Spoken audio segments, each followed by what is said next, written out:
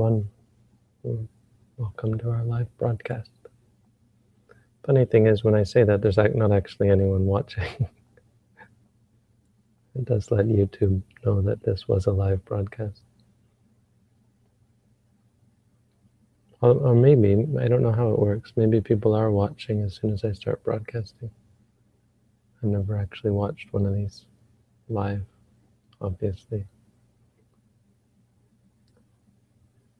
So today we are on to chapter 8,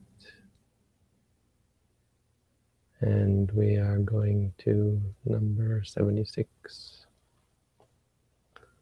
These are really interesting. I like these ones. Appamattika. Appamatiko, appamattika. These are insignificant. Appamattika esa bhikkhave parihani. Or no, this. These. Parihani, no, this. Parihani means loss.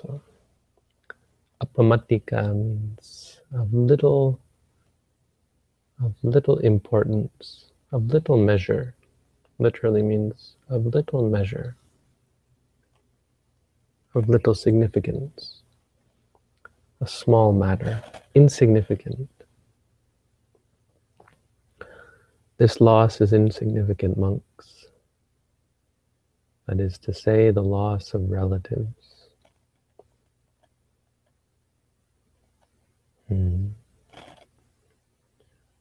Etang patikithang bhikkhave. Patikithang. Patika.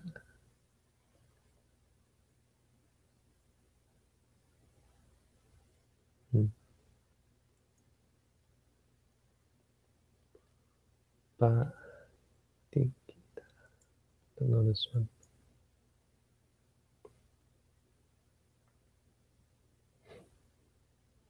I don't know what this word means.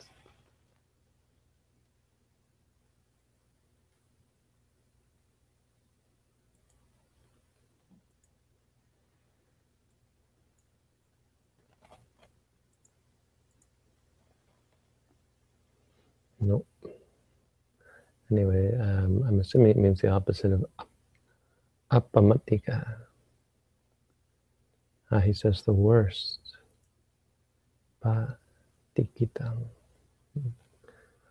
The worst, that is the worst. The worst of losses is the loss of wisdom.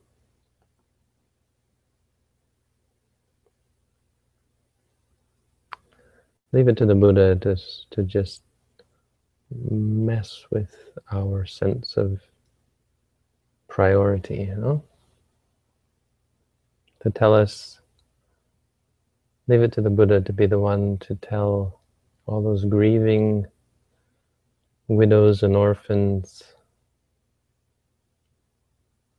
all the bereaved, to tell them their loss is insignificant. Buddhism works really on a whole other level, apart from mundane concerns. It's the most hardcore of religion. It's a shame that it's been watered down, and a lot of people, a lot of Buddhists focus on a sort of soft-core version of Buddhism that focused on worldly things and social welfare, therapy, stress relief.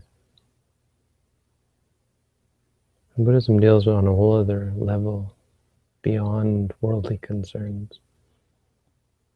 When you think about the Buddha story himself, what he went through, the losses that he went through, I mean, that's really the point, is this is so much bigger, so much more profound than just our ordinary concerns. We worry about the most ridiculous of things, and many we recognize as ridiculous. So we worry about a pimple, We worry about our weight. We worry about what other people think of us. We worry about our grades. We worry about our employment. We worry about money. So we worry about things, and we put an increasing level of value on these things. So a pimple might be most ridiculous. You think, okay, well, it's not really worth worrying about. What other people think about me, though, well, that's a little bit more important. And then my study, and then my work, and money, and these kind of things. And way up here is our relatives, our own health, our own life, the life of other people, our relationships, things that we believe have some sort of meaning, importance, worth worrying about, and that the loss is somehow significant. It's really not. This is the Buddha's teaching here. These things are still very insignificant. They're completely insignificant. There's no meaning. There's no value to that loss. Or if there is a value, it's far, far. It's not that there isn't a value. It's just compared to things that are actually important, it's insignificant. I mentioned this before, I think, but when I was taking Buddhism in university, one of my friends who was a Catholic came up to me after a class once and just said, Buddhism is just, it's such a relief. The idea that you could keep coming back again and again, that you don't just have one chance. That's Buddhism. And it's true. It really is a mind opener. It's a relief from all the worries and stresses, all the things we have. I mean, imagine being Catholic and having to worry about going to hell for eternity, The things we worry about. Buddhism really blows the roof off of all that.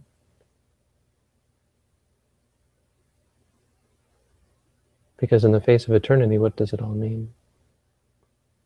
Even hell isn't terribly significant, because it comes and it goes. When you think of eternity, when you think of time erasing all things, it's not just that in 100 years we're all going to be dead, that's for sure. But in 1,000 years, no one will remember us. In 100,000 years, there'll be no trace of us. In 1,000,000 years, there will be no one. The universe will be nothing like it is now. And all of that is coming. All of that is real. All of that is in the near future. 1,000,000 years goes by in a flash. And then it comes again and again. And it's not just a long time. Eternity is not just a long time. What it means is that there can be no meaning to these things. To some event. These things that we cry over, that we mourn, that we worry and fret about, and consider to be important. There's only one category of things that can be important. Those are the things that we carry with them, qualities, wisdom. It's the difference between worrying about the ocean and how you're going to cross the ocean, and worrying about the boat. Our lives are like an ocean, the world, the universe. Our experience of samsara is like an ocean. And we worry about the weather, we worry about the direction. And much more important is the boat, the ship, the vehicle. Wisdom is the vehicle. We worry too much about the circumstances in our life. Oh, am I going to get this? Am I going to get that? if you get the things you want and you're not ready to accept and to own them, you know, to deal with them. When people wish for promotion, well, the question is, are you ready for a promotion? They wish for a relationship. Are you able to, you know, how are you going to deal with the things that you get? How are you going to live with them? Because always getting what you want is not the answer. If you're spoiled and the things that you get spoil you rotten, they end up being a curse. The only thing that's really important is how you respond, how you react, how you interact. Wisdom is the most important, because it determines how you're going to interact with the things that you get. Loss of relatives, it's meaningless. Loss of wisdom, a person who has no wisdom, I'm not quite sure what is meant by loss of wisdom. The wisdom is not an easy thing to lose once you get it. It is possible. Mundane wisdom. But still, it's one of those things that's so valuable because you can't lose it. Well, it's harder to lose anyway. It's not like concentration. If you fix and focus your mind so that you never get angry and never get greedy, you can do it. But it's not as powerful as wisdom because it comes and it goes. But wisdom is very deep. And supermundane wisdom, the wisdom of a Sotapanna even, there's no going back from that. But I think the point is the difference between wisdom and relatives. Don't worry so much about people. Don't worry so much about even people. You know, it's a shock because there are many more things, other things the Buddha could have compared it to. They say even relatives, which is one thing that we mourn the most, right? What is the one thing that in this life that we mourn the most? If your father, your mother, your child, your sister, your brother, someone you love, one of your relatives dies. It's one of the worst, right? And Buddha says, insignificant.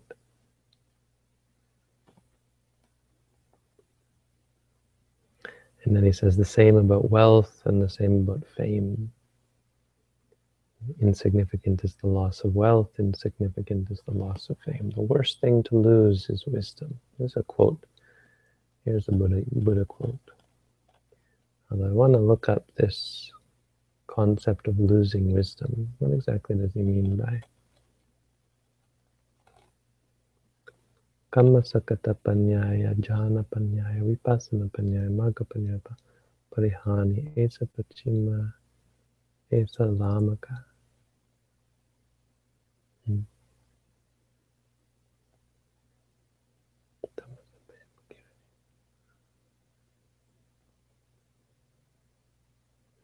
I mean, you can fall away from, just the point is you fall away from wisdom or you become lost. I bet the commentary does say, but I don't really have time to go through it.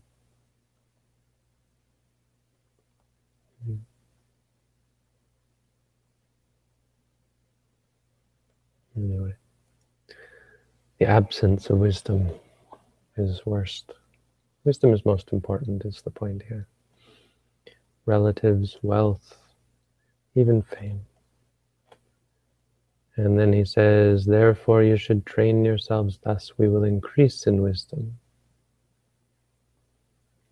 It is in such a way that you should train yourself. You don't worry about your circumstances. Even people. People come and go. There's no question that all the people we know are going to be separated from. We're born alone, we die alone, we're born alone, we die alone again and again.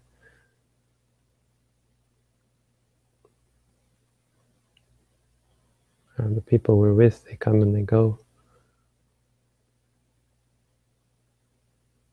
We're like, what is this? I think it's a poem or something. We're like trains passing in the night or something like that.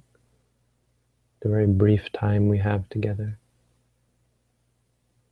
And we make the mistake of getting, it sounds cruel I suppose, but we do make the mistake of getting attached, and as a result we suffer. And that sounds like a terrible thing to say, but if you look at it from the point of view of a Buddha who sees people doing this again and again and again and again and remembers doing this again and again and comes to think, what is the point?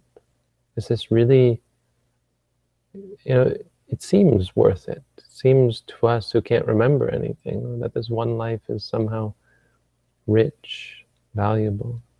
But if you look at it objectively, there's a lot of suffering in life. And then to do it again and again and again, you start to wonder what's really the point? And with the precarious nature of human life and the potential to be reborn as an animal or in hell, it's actually quite scary, because we don't know what we're going to be in our next life, which direction we're going to go. Again, because our vehicle is uncertain. If we're fixed and focused on our experiences, our minds can easily become corrupted. So we focus on wisdom. How should we increase in wisdom? The most basic fundamental wisdom that we're looking for is simply to see things as they are. This is important to understand. Wisdom isn't theory. That's not real wisdom. We learned in the Visuddhimagga on Sunday that there's 3 types of wisdom. Suttamaya Panya, from hearing. That's what you hear me say, or what you hear the Buddha say, or you read. Tintamaya Panya means from thinking, when you think and you use logic and reason. But the third one, Bhavanamaya Panya, comes just from seeing, from watching, what you learn about yourself when you meditate. Oh boy, I've got anger and issues. Oh boy, look at me hurting myself. Why am I doing that? Seeing the nature of your mind, seeing I'm hurting myself. No one else is hurting me. And the wisdom to see that the things that we cling to are not worth clinging to. Very simple wisdom. In fact, just knowing this is rising, this is falling, that's wisdom. It's the difference between seeing things as they are and judging them. When you don't know this is rising, you know it as good, as bad, as me, as mine, and all the bad stuff comes, all the problems come, attachment, aversion, that kind of thing. When you just know this is rising, this is falling, your mind is pure, there's wisdom there. You do it enough, it starts to sink in. Oh, this is just rising. Oh, I see. It's not really good or bad or me or mine. I don't have to control it. I don't have to force it. I don't have to be in charge.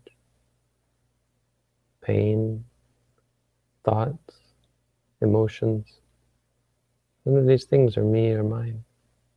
None of them are good or bad. You start to see that. Oh, this is just pain. This is just thoughts. This is just this emotion. And you start to let it go. Anyway, so that's the little bit of Dhamma for tonight. We'll stop there and let's see if we have some questions. Robin, you don't have to come here every night. I know, I don't have a day job, so this is fine for me to come every night, but please don't feel obligated to be here. If some days you aren't, that's fine. I'll show up when I can, Bhante. Great. So someone sent me a question to ask you, and it is how to know in day-to-day to practice where we have to stick to conventions and can't go with paramattha, like while reading, studying, and talking with someone. And I have to admit, I don't know what paramattha is. Paramattha, atta is missing a T there. Okay. Atta with 2 T's. Atta means meaning or nature. Meaning, it really means. Parama means ultimate or highest. So paramattha Dhamma is a Dhamma in the highest sense or the highest meaning. It means it's ultimate reality. That's the translation of the word paramattha Dhamma. So the Abhidhamma deals in paramattha Dhamma, real Dhammas. The suttas deal in concepts. I deal with people, places, things, but the Abhidhamma just deals with qualities. If you read the Abhidhamma, it's quite breathtaking for a Buddhist. For anyone else, it just seems dense and unreadable and boring. But for a Buddhist, it's breathtaking. Learning about these Dhammas and lists of different aspects of reality.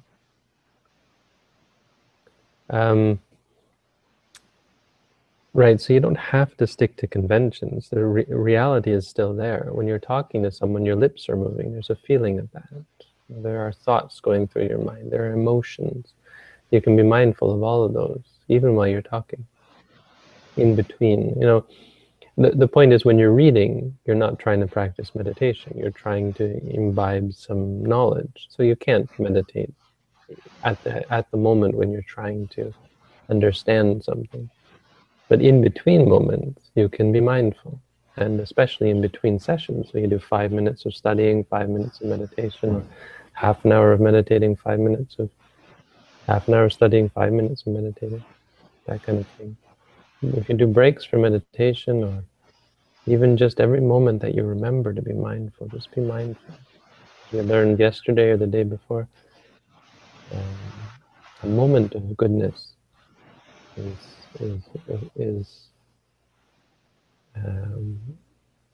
makes your life not a waste.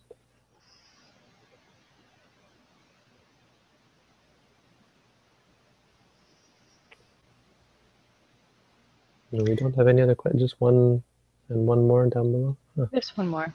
Bhante, is there a cumulative effect of wisdom over multiple births coming across the Dhamma in this life completely by chance? Seems complete by chance. It's probably not by chance. Well, it could be. Things can just conspire to come together, but usually not, No, and I think an Orthodox Buddhist would scold me for even suggesting it, because there's so many things that have to come together. You have to be born a human. You have to be born a human in the time of the Buddha. You have to have all your good faculties. You have to be able to understand, and you have to not be sickly and weak, or worse, be corrupt of mind. And then you have to have the opportunity, to just, seems like just a chance, right? Like I have 3 brothers. None of them are really interested in Buddhism or spirituality, even the way I am.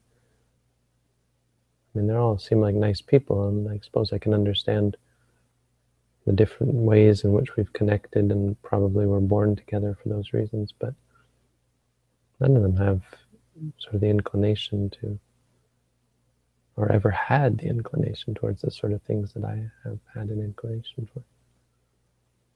So I wouldn't say it's chance. I mean, consider becoming a monk. If you look at all the people who try to become a monk, this isn't to brag, because I'm nothing, I'm not some special person, but there's a group of us who really had an easy time becoming monks, and that's those of us who are still monks. And it seems like we must have done something different in past lives, because I never wanted this road, but I never have, and it's just never really been an issue in my mind. It was like, as soon as I learned about becoming a monk, it was like, that's it, But other people who have, even students of mine who have ordained, you can see there's something very different going on in their minds. They can't do it, they can't take it. They disrobe very quickly.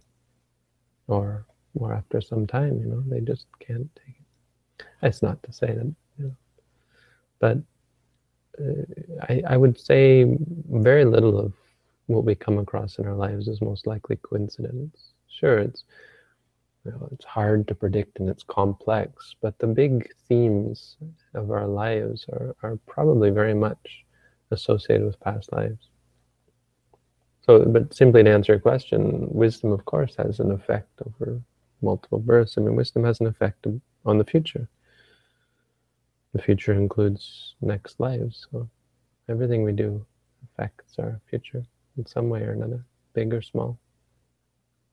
And it's more complicated, the effects affect each other. The effects affect each other.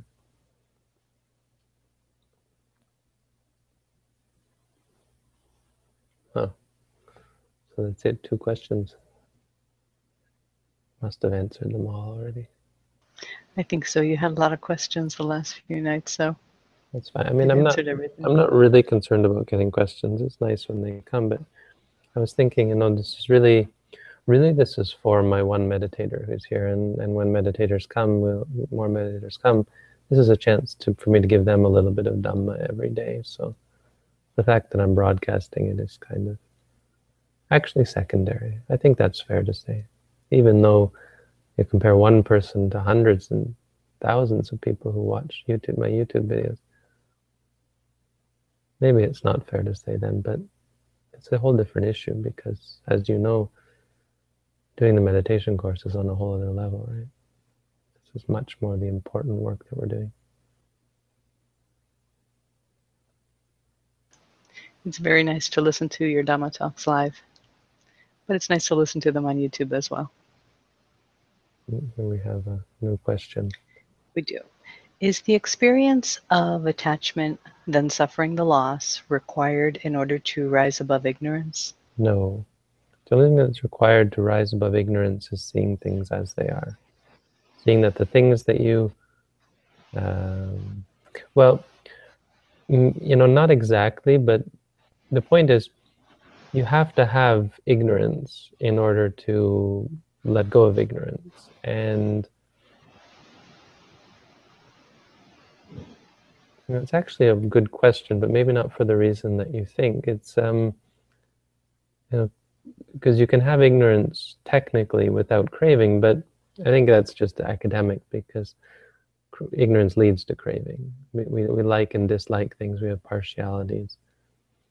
Because we don't understand that things are impermanent, unsatisfying, uncontrollable. So all you have to do is see that things are impermanent, unsatisfying, and uncontrollable. And if you see that, that's considered the dispelling of ignorance. And as a result of dispelling that ignorance about things, about experiences, you won't give rise to attachment. So it's not about suffering the loss. That's all sutta and cinta. It's all thinking. You think, yeah, it's not worth clinging to because when I clung to it before I suffered. That's not really what we're talking about here. You don't have to see it like that. You just have to see that the things that you cling to are not worth clinging to. You have to see that the objects of experience are impermanent. Because they're impermanent, they're not worth clinging to. You don't have to cling to them to know that they're not worth clinging to. Once you see them clearly, you'd think it would be absurd to cling to such a thing. Why? Because it comes and it goes. It's gone in a moment. It's really not the sort of thing that you could possibly cling to. Bhante, I think we missed one last night, or maybe it came in after we signed off, but is it bad if you're a meditator and you don't get out that often and you don't socialize much? I've been told that it's unhealthy for me to do that. Bad if you don't socialize? Right, no, bad if you don't go out. The Buddha said, yatha eka tatha brahma, or something. I don't know quite the grammar. One is like Brahma. Brahma means God. When you're alone, you're like Brahma. Yatha deva tatha dve. Like the angels are two. So when you're together with another person, that's like being an angel. 3 people is like a village. 4 people or more, it's like it's an uproar, like a commotion. Being alone is great. If you don't socialize, don't worry about it. I don't think it's fair to say that you become a more... you have to find... I suppose that's not quite fair to say, because the question is, if you're alone, what are you doing? So just being alone in and of itself is not good. Or is not good. It may not be bad, but there's nothing good about it. It depends what you're doing alone. The point is that being alone allows you to do much more soul searching, so to speak, learning about yourself. And that's what's important about being alone. You can't easily do that when you're with that. But being with good people, on the other hand, can encourage you to spend time alone when you have good friends, but not socializing. No, I think it still stands, because if you're talking about getting out and socializing, it's a secret that most people don't know. It's not really worth it. And this idea that somehow socializing is going to make you happy, it's really not. It's just going to make you all neurotic, worried about what other people think of you, and addicted to company and enjoyment and pleasure, and even drugs and alcohol and all sorts of things.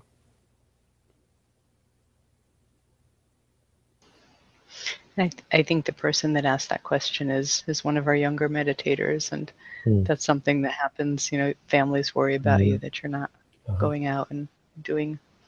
Tell them it's okay. You're Buddhist. Oh, okay. Well, in that case, I don't know how well that would go over in most families.